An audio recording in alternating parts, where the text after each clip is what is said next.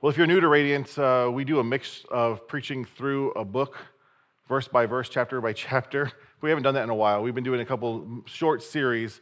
We're going to get back to that, I promise. This is a series that's been on my heart as we looked at the calendar year back in 2020, looking at 2021, and it's called The Real Deal. I got to be honest with you, I wanted to call it Unmasked. But I had some wise people say that's probably not a good idea because masks are so emotionally charged topic in our society right now. So we're not calling it Unmasked.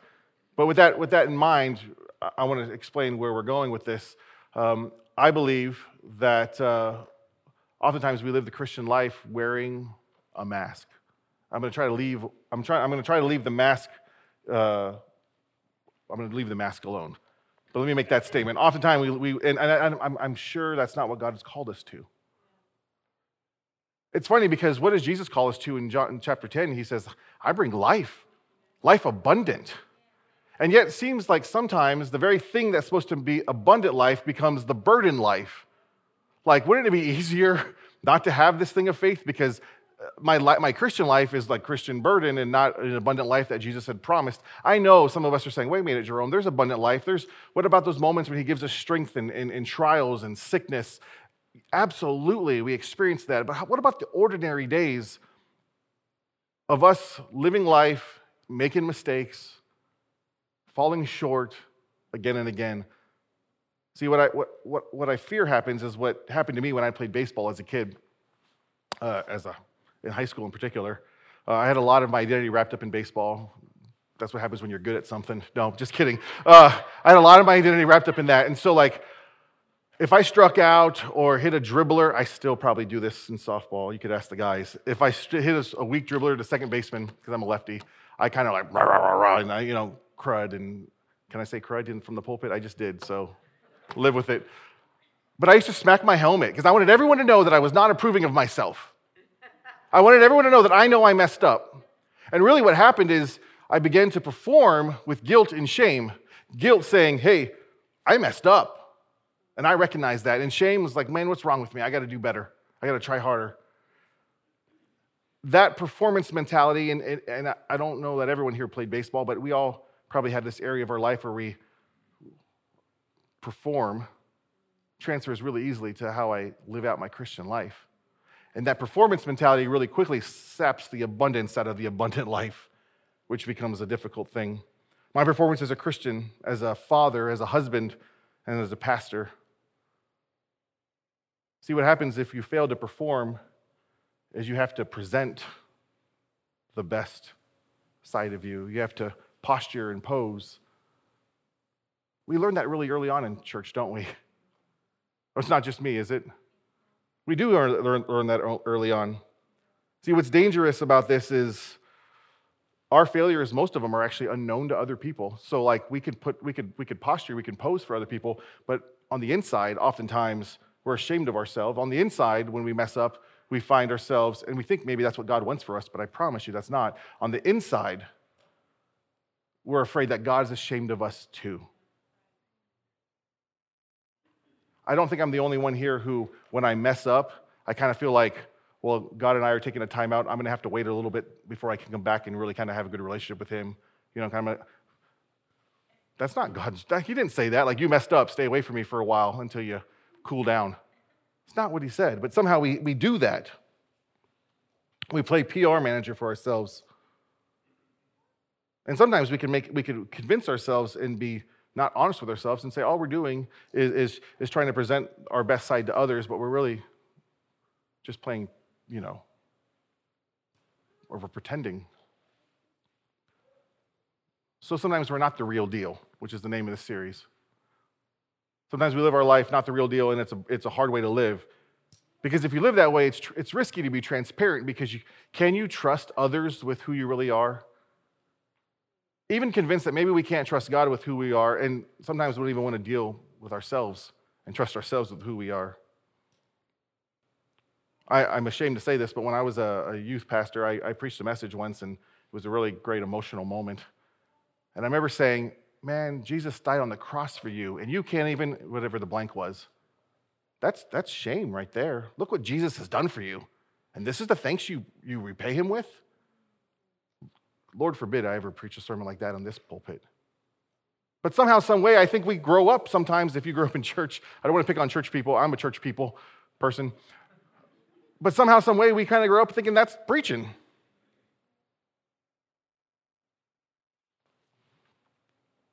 Shame and guilt aren't far behind when you do that thing that you know you shouldn't do. When you failed to say no when you wish you did. And when you repeat the same mistake over and over and over again. Guilt and shame sometimes prevents us from being real with other people, but it really, for a lot of the things that we do that people don't know about, it's just this miserable existence. It's not life abundant. It's a life as a burden. The Christian life. We learn to fake it. We're afraid of being rejected by the church, by God, and by others.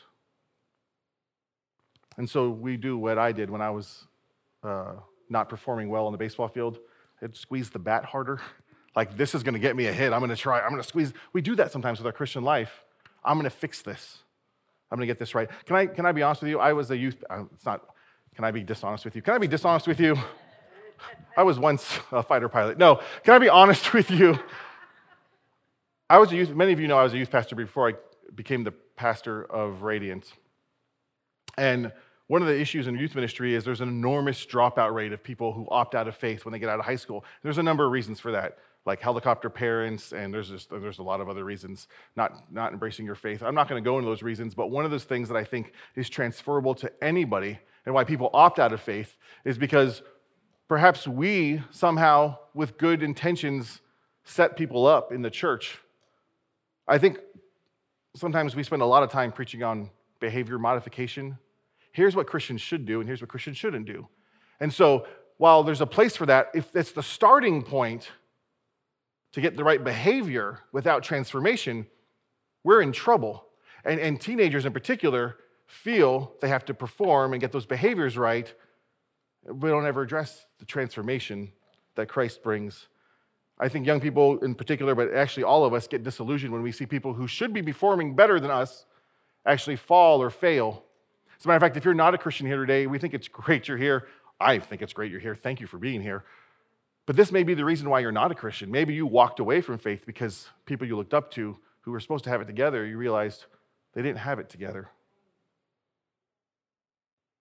I think people get tired of putting on the mask, being their PR person, so they opt out of faith. It would just be so much easier to be a good, nice, moral person, remove the God part of this whole thing, and I could go on living and feel pretty good about myself.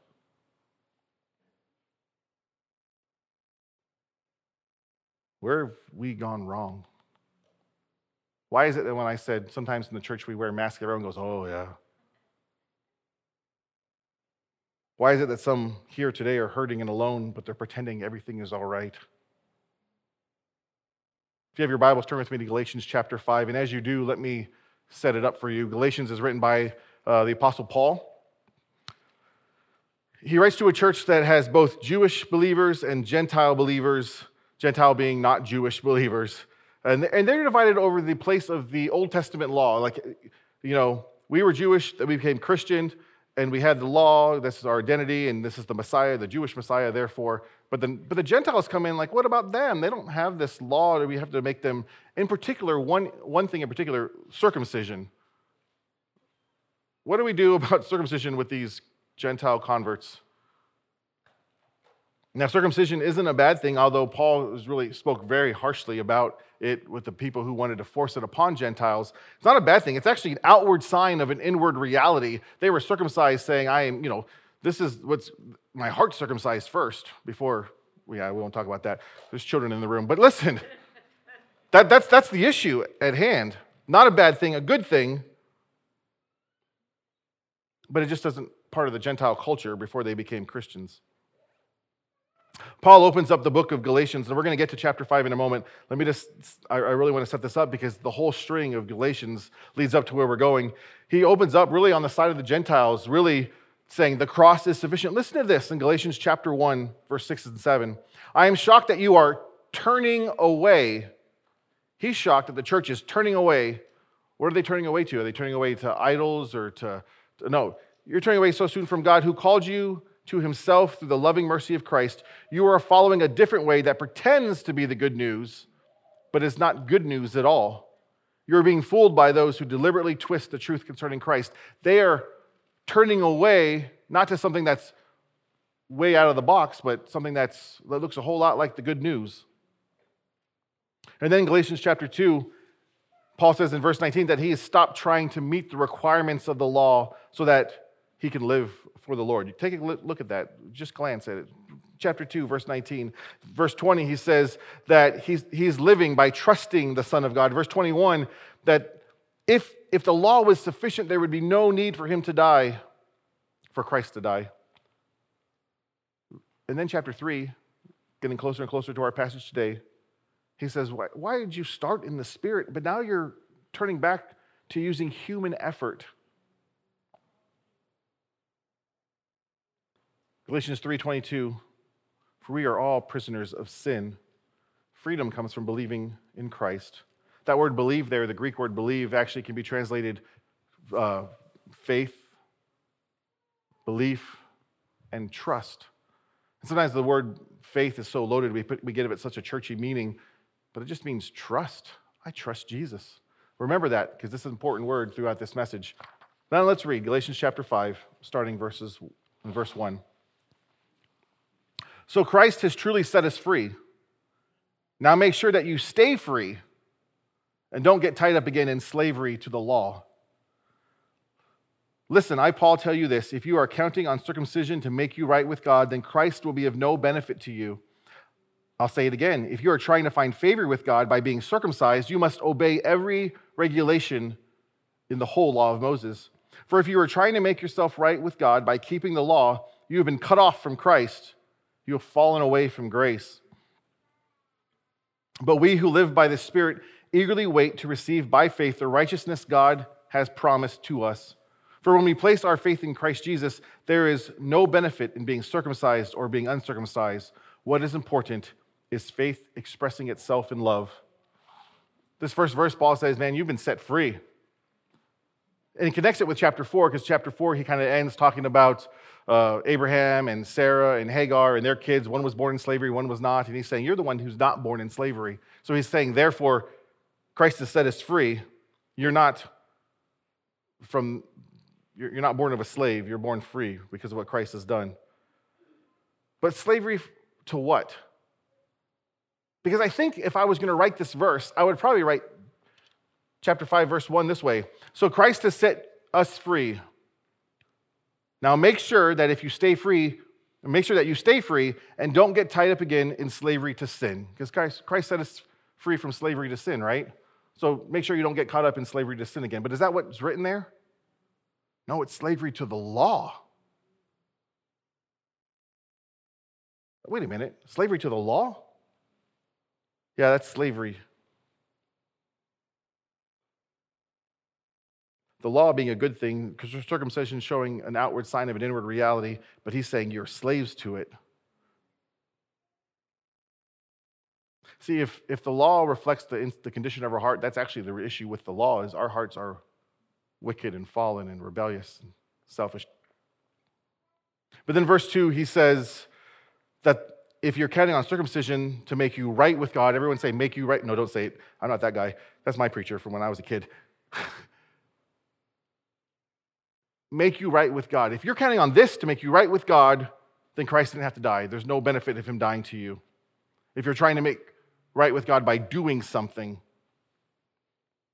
Adding circumcision to the cross shows that you're not fully trusting Christ and the work that Christ has done. Those who add works to what Christ has done invalidates his work on the cross. Verse 3, he says that by returning to the law, you bring an obligation that if you submit to just the circumcision part, then you have to submit to all of it, all of the law. And then in verse 4, once again, if you're trying to make yourself right with God by keeping the law, you've been cut off from Christ. Whoa. You have fallen away from God's grace. Notice he didn't say, you know what, Christ is great, the law, extra credit. It's a bonus. You get Christ and keep the law, you are way ahead of everybody else. No, he says you have fallen away from grace. That's tough. He's saying you're disqualifying yourself by adding to the cross. Look at verse 5 and 6. Let me read it to you again. But we who live by the Spirit eagerly wait to receive by faith the righteousness God has promised to us. You see, there's a security that comes when you put your faith in Christ. Look at it. We wait to receive it, but we who put our faith in Christ, we hope to receive this righteousness. No, there is a security that exists when you put your faith in Christ that does not exist if you're trying to make yourself right with God by doing something, because you'll never know if you've done enough.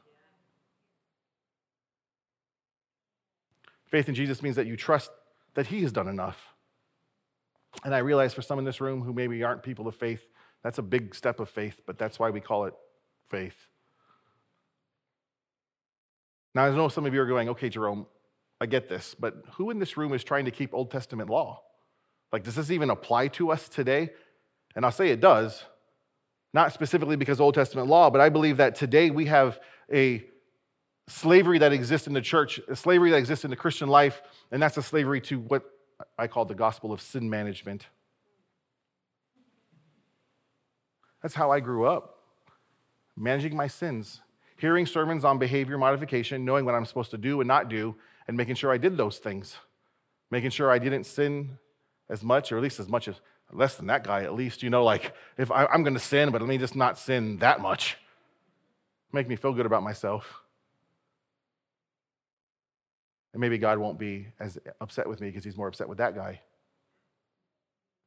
This game that we play called sin management, which we think is noble and we think it's the right thing to do, like I'm nailing myself to the cross. You can't nail yourself to the cross.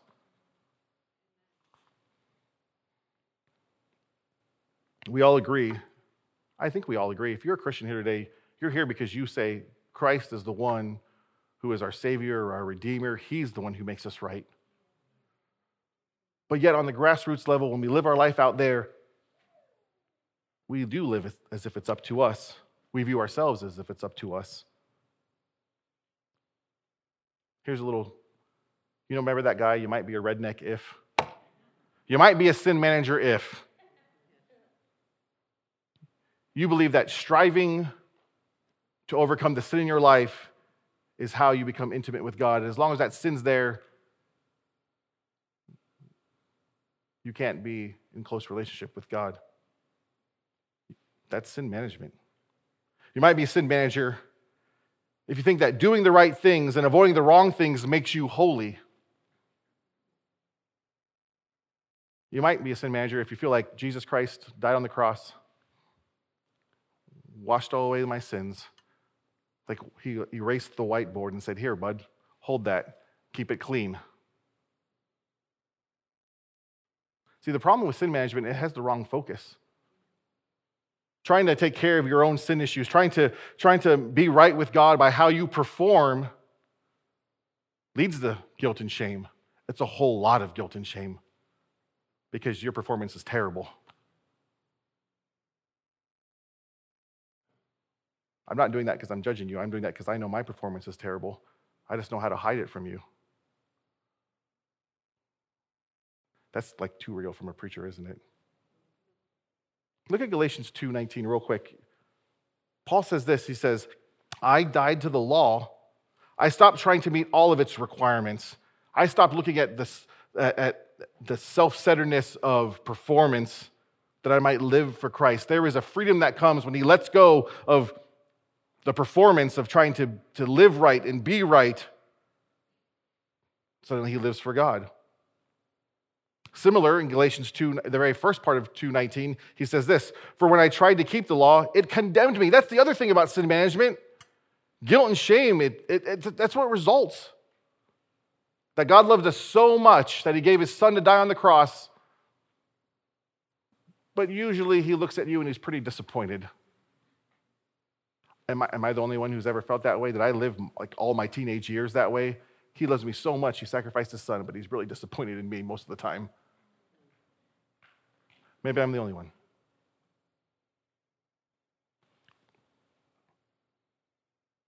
See, we feel like God is unpleased with us, with our performance. Guilt says, I did something wrong, and shame says, what's wrong with me? The fruit of sin management, guilt and shame. What happens when you feel guilty for falling short, for failing? That's where you put the mask on. That's where you tell people, oh, I'm fine. But you're not really fine. You're hurt and tired and lonely. You have to hold people at arm's length. Shame causes us to wear a brave face. Shame says, I'm working on it. I'm working on it. Shame's kind of optimistic, like, I'm going to do better. I'll get it this next time. It seems noble and brave to say, I'm going to work harder and try harder and roll up my sleeves and get it done.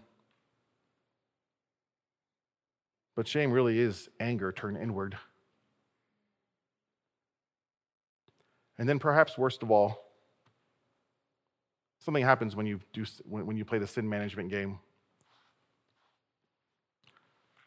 I think this is the worst thing that happens. Spiritual pride. Because the truth of the matter is, some of us, especially if we've been in church a long time, do a pretty good job of managing our sin, at least the outward sins that others can see. So we're looking pretty good, especially compared to that guy. Spiritual pride says, I'm better than you. Pride is judgmental. It lacks love and grace towards others who fail. Because if I'm working hard to keep my stuff together, if I'm working hard, then you should be working just as hard. And if you fail, I don't have a whole lot of sympathy for you. That's what spiritual pride does. Because that guy is actually my competition in the pecking order of who's more spiritual. I am. The reality is we are blinded by our proficiency at being self-proficient. Spiritual pride. Let me go back to verses 5 and 6. Let me read them again because I want to emphasize something here. But we who live by the Spirit eagerly wait to receive by faith the righteousness God has promised to us. For when we place our faith in Christ Jesus, there is no benefit of being circumcised or being uncircumcised. What is important is faith expressing itself in love. That word received by faith, once again, it's that word, that Greek word pistis. It's faith, trust. Let's just use the word trust because I think the word trust is not as loaded of a term. That we are trusting what Christ has done, that we are trusting that what God says of us is true, that you are already holy and you are already godly. If you have put your faith in Jesus, you are holy and godly, and I don't care what you did before you showed up here. And I know the objection to that is, well, I don't feel holy, and my life doesn't certainly look holy. And that's okay. Because we are in process. We are in this process of being changed and transformed. Listen, a caterpillar goes through a transformation, but before it becomes an actual butterfly, is it a butterfly? I think it's a butterfly. It just hasn't plumped up and stuck its wings out of its fat little body. It just needs to mature. And that's the one thing I want you to grab out of this. This next 3 weeks it's going to build off each other, but this is kind of that foundational thing I want you to see, and we'll illustrate it here in a second. But the Christian life is a journey of trust in which we mature into who God says, in which you mature into who God says you already are. Later on in the book of Galatians chapter 5, Paul talks about living by the Spirit's power. You can take a glance at it really quick, but in 16 through 26, he talks about this constant tension between what the Spirit wants and what the flesh wants. In verse 19, he goes, these are the things that happen when you follow the sinful natures, your sinful nature, sexual immorality, impurity, lust, the list goes on. Can I be clear to you guys? That is not a don't do list. It's not a here's what you're not supposed to do list. This is here's what happens when you follow the list. It's going to happen, right? It's not a stay away from list. He's just describing what happens. But we read that as a to-do list or not to-do list. And then in verse 22 through 23, we read the fruit of the Spirit as, well, you're a Christian, here's your to-do list. Love, joy, peace. But no, he's saying when you're led by the Spirit, this is the fruit. I don't know if you know this about fruit, but fruit doesn't try to be fruit. It just kind of appears. An apple shows up on an apple tree's branch because it's an apple tree. The fruit of the Spirit shows up because we're connected to the vine. These aren't to-do lists. The Christian life is a journey of trust, which you mature into who God says you really are. I have one takeaway, one application point I want you to make is, listen, if you were going to come to church on one Sunday in the month of March, let it be next week. I'm sorry, you're here already, but let it be next week. Because I think there's a freedom in next week's message, but I'm going to set it up right here. I have Hawk and Pastor Josh are going to help me out with an illustration. Go ahead. The one thing I want you to walk away with this point of this Christian journey being a journey of trust, not a moment of trust. Like I came to the altar, I prayed, there was a moment of trust. No, it's a lifetime of trust that God says I am who he says I am. Here's what I want you to do. Trust that God is transforming you and that your actions will change as you change. Let that be the starting point, not behavior modification, but heart transformation, and the behavior follows. The only way you can really do this is if you check your motives. This is going to sound weird at first, but I'll explain it and we'll build off of it. What are your motives? Come on, guys. Are your motives to please God or trust God? Because I really kind of believe you can only do one and not both. I know I'm going to get emails about that one. Are you trying to please God or are you trusting God? This right here is an illustration of my sin. That's why it's black. Oh, it's right here. Oh, yeah, there it is. That's my sin. My sin's a bunch of garbage. Right? And Pastor Josh is going to stay on stage. Hawk's going to go down. I've asked Pastor Josh to play God. Look at that beard. It's going to be a hard role to fill. So here's what I want to just, we're going to build off this next week, I promise. And next week, I think there's absolute freedom, but I want you to just get this first concept. Stand over there. Right now, what's between me and, Lord, please stand over there. No. What's between me and God right now? My sin. What's the Bible say? That sin separates us from God? Yeah, but what happens when you become a Christian? That's in Isaiah, guys. But I think somehow that my way to get to God and to be close to God, even as a Christian who's already put my faith in Jesus, is to somehow remove my sin, get past my sin, work this thing down, and we'll talk about more about that next week. I am trying to please God by working on my sin issue. I could try to please him, or I could try to believe in him. If I believe that God says who he says I am, then my position's over here. And yeah, I still have a sin issue, but you know what it is? It's God saying, Jerome, you're a mess, bud. But we got this. Through the power of the Spirit, like Paul says, that's how we transform. See how close I'm standing to this guy? I'm afraid, and I live my life this way, so I'm not judging you. I live a lot of my Christian life over here, feeling like it was over there. But what can separate me from the love of God? I tell you what, there are people in this room, and you're tired and you're weary because you're over there. But the reality is that's just in your head. Because you've let sin management and your performance and your failures just paint that picture. But the reality is, God is much closer to you than you think. He's much closer than you feel.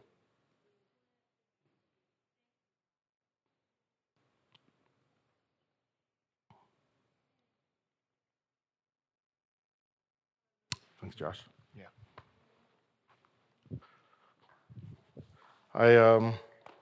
Give it for Josh.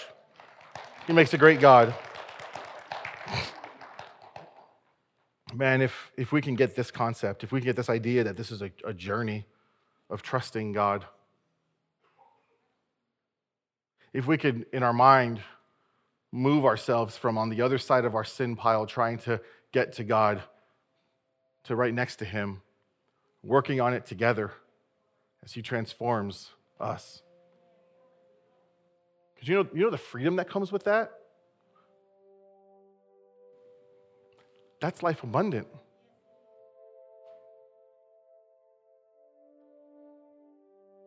There's a peace of mind that comes when you know you're simply maturing. I think there's a lightness to our life when you live that way. I'm not saying we laugh at sin, but there's people in this room who probably don't do a very good job at laughing at yourself. Why not?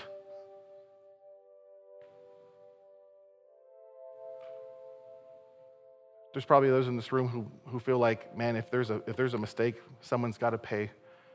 And the hard thing about that is you know your mistakes more than anyone else does, and you probably beat yourself up. Some of us are beating ourselves up, not because God asked us to, but because we think that's what he wants. Maybe it was your parents, or maybe it was your football coach. I don't know. That's not the way the gospel works. Jesus Christ paid the penalty for our mistakes and our sin on the cross. May we live a life that trusts him. That we are who he says we are. We sing that song. Imagine if we did that, we would actually walk with a lighter touch to our life. Imagine if we did that, we could probably take off the mask. We don't have to be so afraid of what others think, because I know what God thinks of me. I think if we did that, we'd probably show grace to others when they fail and they stumble. We'd probably show grace to ourselves, which is the hardest person sometimes to show grace to. Our lives would be marked with humility because there's a confidence in Christ's work.